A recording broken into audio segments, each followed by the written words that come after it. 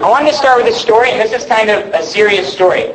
Several years ago when I was a student, I was one of the shift managers for Zoomies for the snowboard and skateboard shop. I was closing with a girl named Kelly one night, and I always had one of these little green Bibles in my pocket. And we had to do pocket checks at Zoomies to show that we're not stealing anything, not taking anything from the store. And when I would do that, people would see my Bible. And this girl, Kelly, I'd only worked with her one other time. And she said, so, are you a Christian? Because I saw you have a Bible. And I said, I am. And she said, this is no joke, this is the first thing she says, God could never love me because I've had too much sex. She starts crying right there. The front's closed, I'm counting the cash drawer and all this, and she starts bawling her eyes out. And I said, why do you think God cannot love you? And she's just bawling her eyes out. I've sinned too much. There's no way God could ever love me. And I told her, Kelly, not only does God love you, but there's nothing you could ever do to make him stop loving you. And that night, Kelly became a Christian there at Zoomies. And it ended up being a really cool story. She introduced Aaron and I to her boyfriend like 2 weeks later. And he tells me, remember this, Aaron? He says, if you don't tell me how to have Christ in my life today, I will kill myself. He said, my life is so empty. And if I don't find something other than what I have now, I will kill myself. And this guy at 20 years old already owned a major company in Las Vegas, had a $500,000 house paid off, all of his cars paid off, I mean everything. And he was just empty, nothing satisfied. Now I wanted to start with that story because a lot of us, even if we have a relationship with God, we've kind of at times thought, when I sin, does God get mad at me? Have you ever thought that? Or like you sin and you're almost afraid to talk to God, or you're almost afraid to be around Christians or something like this. We struggle with this. I wanted to start with a verse, and if you don't get anything else out of tonight, take this verse away. It's Jeremiah 31:3, and this is God speaking to you. He says, I have loved you with an everlasting love. When did everlasting start, guys? Did it ever start? No. Did it ever end, Evan? No, it never ends. So you guys, Daniel, before you were born, God, knowing you would exist someday, already loved you. That's the God that we have. Now, Romans 8:38-39 tells us that nothing you could do, nothing in the future, nothing in the past, guys, that includes anything you would do in the future or anything you did in the past, nor demons, nor principalities, nor height, nor depth, nor any of all these things could ever separate you from God's love. Why can't those things separate you from God's love, guys? Why could nothing you could ever do separate you from God's love? Well, here it is. This is amazing. God is love, it tells us in 1 John 4:16. So love is God's very nature. Hebrews 13:8 tells us that God does not change. He's the same yesterday, today, and forever, right? So if God is love and he does not change, for him to stop loving you, he would have to stop being himself. He would have to stop being God. Okay, I want you to grasp this. Does that make sense? Okay, so for God to quit loving you, he would have to not be God anymore. And that's not going to happen. So God's love for you is completely secure. Does that make sense? God's love for you is completely secure. This is an amazing thing. And nothing you have ever done could ever take you away from his love for you. Now, he created us to have this relationship with us. And he tells us, he describes this love for us in Psalm 139:17-18. Aaron spoke on this at a retreat last year, for any of you guys that were there. David says, how precious to me are your thoughts, O God. How vast is the sum of them. Were I to count them, they would outnumber the grains of sand. How many grains of sand are on this planet? I don't think you could come up with a number big enough. God's thoughts towards you, Chris Oliver, outnumber that. He never stops thinking about you. You're always on his mind. And he says about you in that same chapter, in verses 2-4, he knows your thoughts. He knows your actions. He even knows what you're going to say before you say it. That's how well he knows you. He knows your thoughts, your actions, even what you'll say before it's on your tongue. This is insane. In Matthew 10:30, it says he's counted the number of hairs on your head, which is changing, by the way, throughout every day. I find Aaron's hairs. When you get married, guys, you'll find long hair on everything. It's absolutely terrible. Yes. But you're losing these hairs all the time, and God constantly knows the number of hairs you have on your head every single second. He's obsessed with you, and it has nothing to do with what you've done or what you're doing. He loves you for who you are.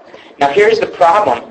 We are created for that relationship, but we've sinned. And all you know how sin has separated us from God, and we've talked about that a lot. I wanted to talk about the first sin. and how it separated us from God and what our response to that sin was. Because what I want you guys to take away tonight is we have that love from God and the relationship He desires with us. But a lot of times when we sin, and we all sin, right, in some capacity every day, when we sin, we have a couple different decisions about what we can do. And I want to look at what happened to Adam and Eve and what they did. In Genesis 3, 6 through 12, it says, "When the woman saw the fruit of the tree, and that it was good for food and pleasing to the eye and also desirable for gaining wisdom, she took some and ate it. She also gave some to her husband who was with her, and he ate it. Then the eyes of both of them were open, and they realized they were naked. So they sewed fig leaves together and made coverings for themselves. Then the man and his wife heard the sound of the Lord God as he was walking in the garden in the cool of the day, and they hid from the Lord God among the trees of the garden. But the Lord God called to the man, 'Where are you?' He answered, 'I heard you in the garden, and I was afraid because I was naked, so I hid.' And he said, 'Who told you that you were naked? Have you eaten from the tree that I commanded you not to eat from?' And the man said, 'The woman you put here with me, she gave me some of the fruit from the tree to eat it.'" Okay, so he's totally losing it here, guys. This is not an excuse when you get married. You cannot use that verse. Or you could use that verse, but I'll tell you from experience, it doesn't work out so well. So, that's where I got that scar. So what happened here, guys? There was a cycle that was going on. And James 1, 14 through 15 describes this cycle. And it's really important for us to know. Because I think if we understand this cycle, it'll really help us process what's happening in our life and how we're relating to God. And here's the cycle. First, there was desire there. Okay? Eve was looking at this fruit and she's like, "Man, that's really good fruit. That would be delicious." So then temptation started working on desire. In James 1:14, it says, "But each one is tempted when by his own evil desire he is taken away and enticed." Okay? He's dragged away and enticed. How many of you guys have ever heard that temptation just jumps at you and you just got to fight it off? That's what I believed for years, guys. And that's partly true. But it's not even half the story.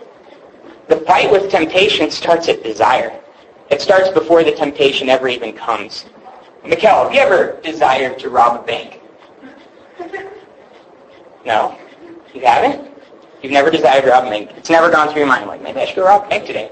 Okay, you guys, the reason Mikkel probably hasn't been tempted with robbing a bank is because her desires have never been for wealth. She's probably never sat around thinking, I have to have wealth at any cost. If you had that desire in the first place, you might become very tempted to rob a bank. Does that make sense? See, temptation works on the desire that you already have. I'm kind of getting off track here, but I think it's important. Psalm 37:4, guys, listen to this. It says, "Delight yourself in the Lord, He will give you the desires of your heart."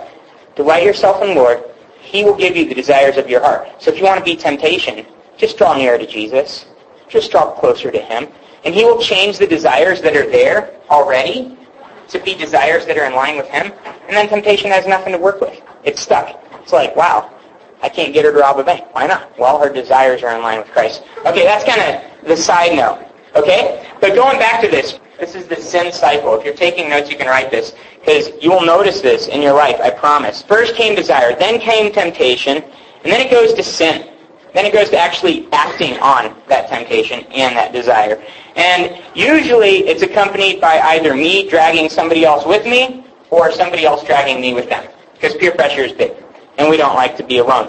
So a lot of times we fall into stuff and we're like, holy cow, I wish I didn't do that. But my friend wouldn't stop making me do it. 2 years ago, we actually had a kid die of alcohol poisoning because his roommate or one of the guys in his dorm kept saying, drink the rest of this, drink the rest of this, drink the rest of this. And he literally clinically died of alcohol poisoning. Came back to life on the way to the hospital, and 2 weeks later became a Christian because he realized that it was quite miraculous what happened in his life. So anyway, very typically, we either drag somebody with us or we're drugged down with somebody else. So desire, temptation, sin. Now what happens after we sin? Then any of you guys, think of your life. Okay, you sin. Next day, how do you feel about that? Anybody go, wow, I feel free and happy. You ever felt that way? Mikel, you have? No? No? We don't feel that way. David? No? What do you feel, guys? Guilt? What else? Shame? Anything else? Don't you feel really lousy? Like really pathetic, stupid? Is that Evan? Yeah, that's Evan. It sounds like Evan. Okay, we feel terrible. Well, you know what that is, guys? That's the Holy Spirit. You guys have God's very Spirit in you. And John 16:8, it tells us that He's convicting us of sin. So when I sin, he's like, Nate, you can't do that, remember? I'm in your life now, and I get to tell you that that's not cool. Okay, so I have this conviction, this jabbing, and sometimes it's really painful, and I don't like it, right? It's not fun. So now I can respond one of two different ways. This is important, guys. This is huge. If you grasp this, you're going to go a long way. So I can respond one of two ways. The first way is that I can run from God. I can say, and this is what Adam and Eve did, right? They hide. They hide. They're like, I'm out of here. I don't know where God is, but I'm going to hide from him. And we do this sometimes. I can't go to that meeting. I can't go hang out with those people because they won't accept me. And see, we're believing a lie because God loves us no matter what from the start, and he desires us to come to him with that. But instead we start to believe this lie, which is part of the next thing. So we run from God. Remember what Adam was doing? Oh, it was her fault, not mine. They start to rationalize where that sin came from and why they did what they did. So they rationalize and they begin to believe a lie. And after believing a lie, there are a lot of consequences to that. We do the same thing, guys. A lot of times when we sin, we'll run from God. We'll rationalize what we did. It wasn't that bad. I'm a lot better than most people. And God will forgive me anyway. We start to rationalize. Then we start to believe those lies. It wasn't that bad. I only hurt myself, which oftentimes isn't true. Always somebody else is hurt when I sin. So I start to believe these lies. And guys, what's the result of believing those lies? The result is bondage, guys, and isolation from God and others. It goes desire, temptation, sin, conviction. And then I get to choose what I'm going to do. If I run from God, I begin to rationalize my sin. I begin to believe a lie. And that puts me in bondage and isolation where I repeat the process. Okay, now I'm a slave to that process. I feel like I can't get out of it. Have you ever been there? I have. That's what Paul was talking about in Romans 7, where he keeps on saying, the good I want to do, I don't do, and the bad I don't want to do. That's what I keep on doing. And I hate this cycle. He at the end, he goes, who will rescue me from this body of death? Okay, that was a graphic term in those days. In fact, I've heard scholars talk about it in the body of death. If you were a murderer, one of the punishments for murder meant that they would take a dead body, the corpse that you had killed, and strap it to you as it rotted day after day after day after day, week after week. Imagine having this rotting corpse on your body, maggots infested. You smell it everywhere you go. You're becoming sick because that infection is spreading to you, and eventually you even die from it. Okay, that was a horrible punishment. That was the phrase body of death. Now, Paul, he relates our sin nature to that body of death. Have you ever felt that same way? I can't get this sick, disgusting, gross thing off me. That's what Paul was talking about. That's what he was calling this sin. And see, that was that bondage and isolation. I feel like God is way out there. I feel like my Christian friends don't want to see me. In fact, we noticed this, and I don't want to blow our cover. A lot of times, students in the past, I'm not pointing a finger at any of you guys, I promise, but a lot of times, there will be a Christian that's growing with God, growing with God, growing with God, growing with God, and they make a really dumb decision. And they'll come in the snack bars, and they'll dart to the back wall and, like, shoot behind the trash cans up to the front, and, like, buy their thing and, like, sneak into this room and leave or something like that. They totally avoid all the Christians that are sitting down here. And the reason, I think, is because of this isolation. They feel unworthy. I feel like people wouldn't love me. And I think it goes even deeper. I feel like God wouldn't love me. This cycle goes, once the Holy Spirit starts to convict me of sin, if I run from God, I will rationalize believing a lie that causes bondage. And it makes me feel isolated from both God and other people. Now here's the other side of the cycle, though. This is good. When I've sinned and the Holy Spirit starts to convict me and says, Nate, that was really lame. You shouldn't have done that. I can choose the other thing. 1 John 1:9. You guys should, if there's any verse you should memorize, this is a great verse. It says that if we confess our sins, He's faithful and just to forgive us and to cleanse us of all unrighteousness. Okay? So when I confess my sin, I'm clean before God. Clean slate. Everything is washed away. In Psalm 103:12, it says He casts my sin as far as the east is from the west. That's infinitely far away from me. So, the Holy Spirit's convicting me. I run to God, and I confess. I say, you know what, God? You're right. You're right. I'm wrong. That's confession. I screwed up. I made a mistake. Will you please forgive me? And see, when I confess, when I run to God and when I confess, the result is that I'm walking in light. It talks about this in 1 John 1:5-7. And when I walk in the light, I'm walking in the truth. Remember from last week in John 8:32 that the truth sets us free. So whereas over here, I rationalize believing a lie and the result is bondage and isolation, on the flip side of the coin, when I confess, and believe God's word, the truth, I experience freedom, guys. Freedom, total freedom. And the neat thing here, guys, is in 1 John 1, 5 through 7, it says that when I walk in the light as he is in the light, I have fellowship both with him and other Christians. So do you see the radical difference here? Desire, temptation, sin, boom, Holy Spirit convicts me.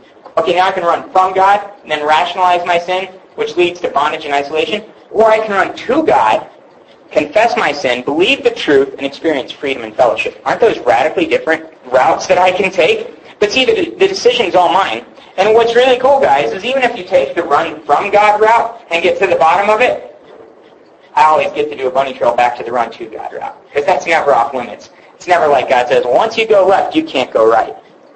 No matter how many steps I've taken away, I can always take that step back to him, where I say, I'm running to you. This is a chart I've shown some of you, so I want you guys to yell out the answers if you know the answers.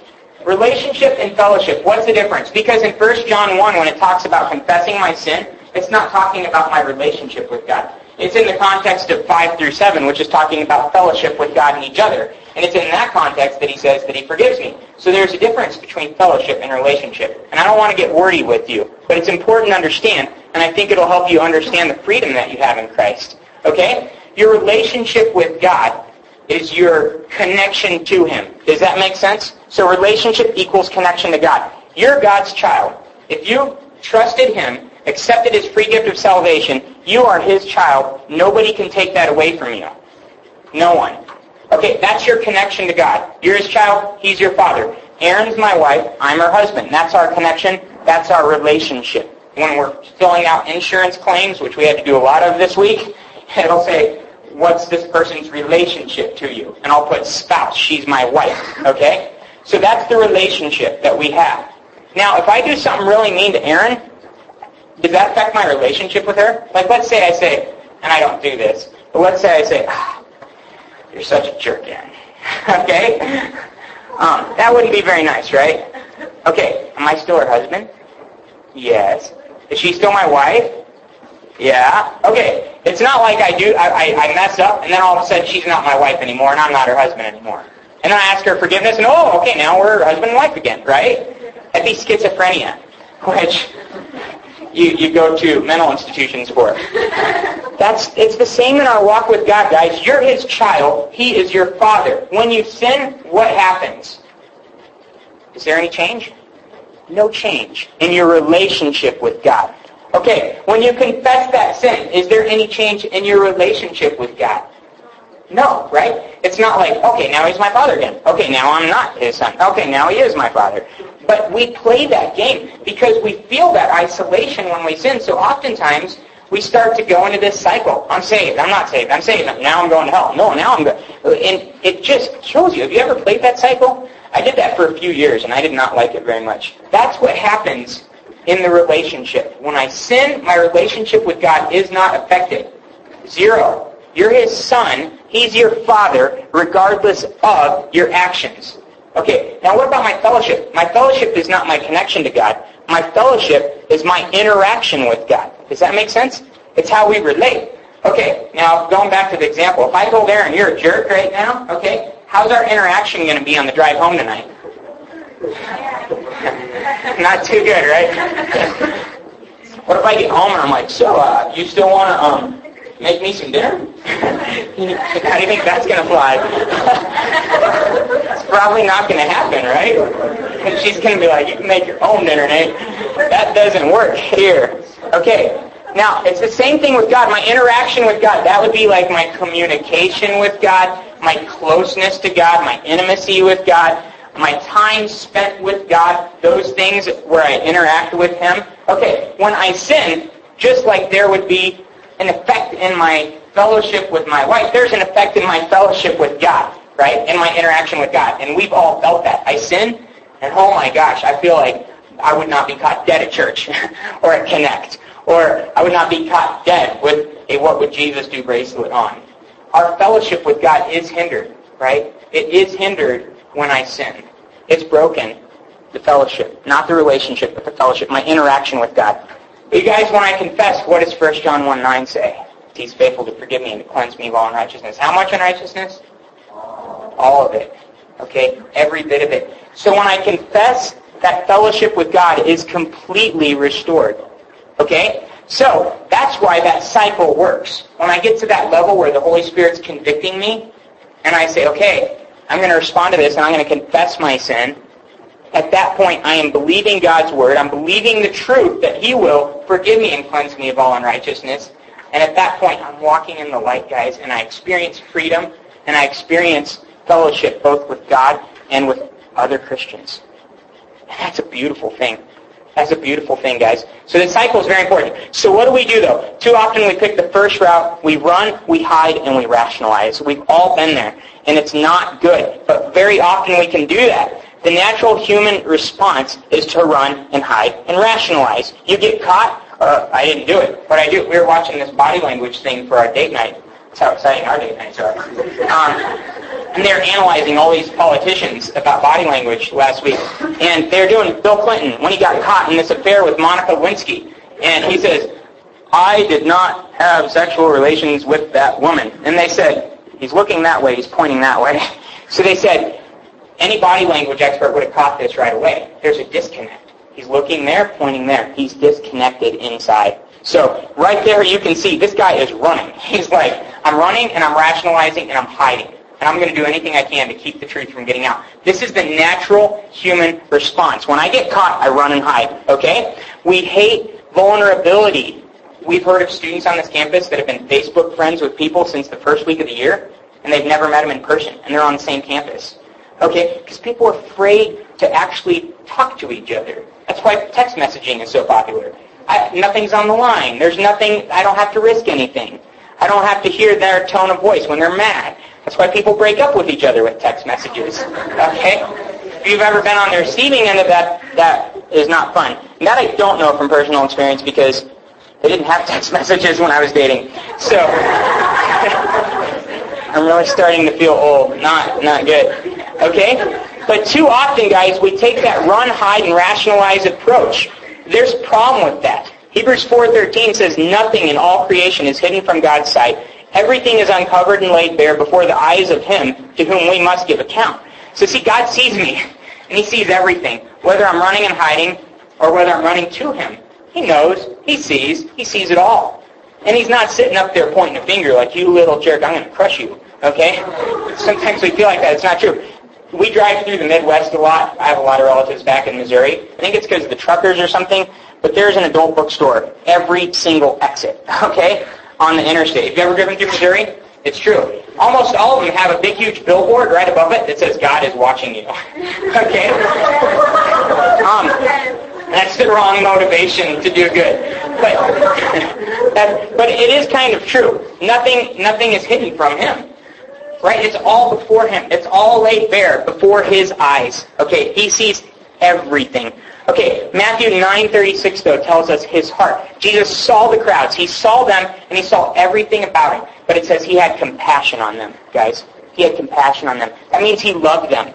So Jesus looks at us when we're playing our stupid little run, hide, rationalize, isolate myself from God game. And He looks at me, and He says, I love you.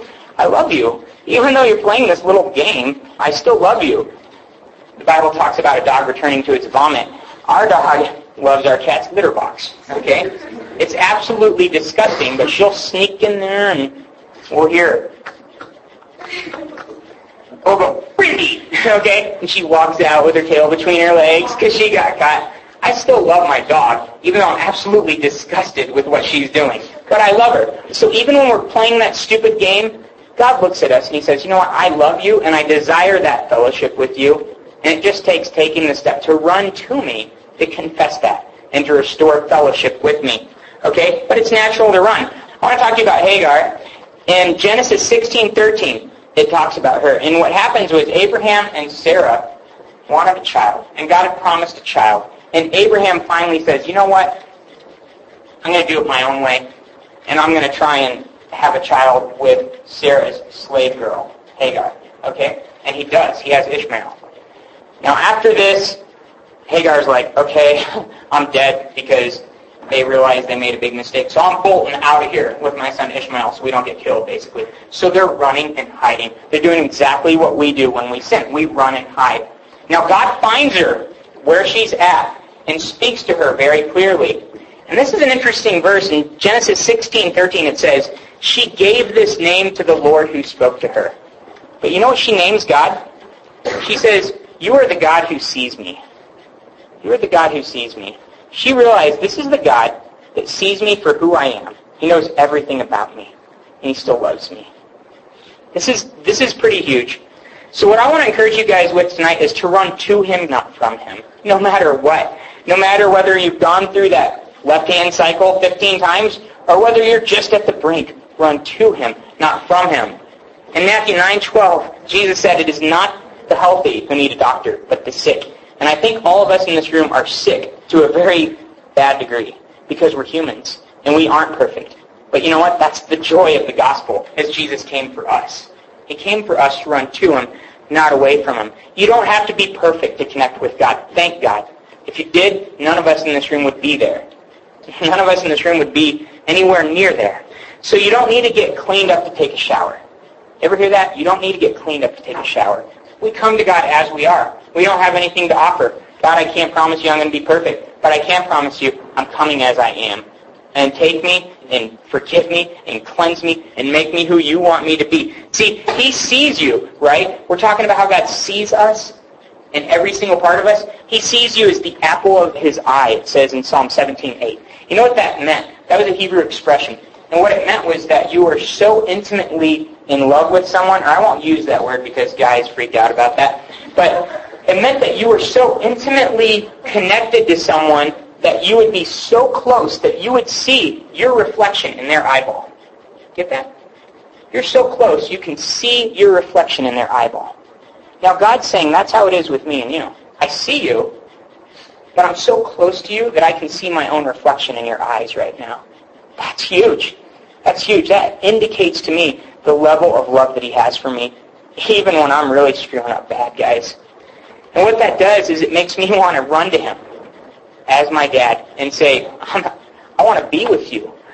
And that's what's so cool, guys, is Ephesians 3:12 says that in him and through faith in him, we may approach God with freedom and confidence. It goes back to that freedom thing again.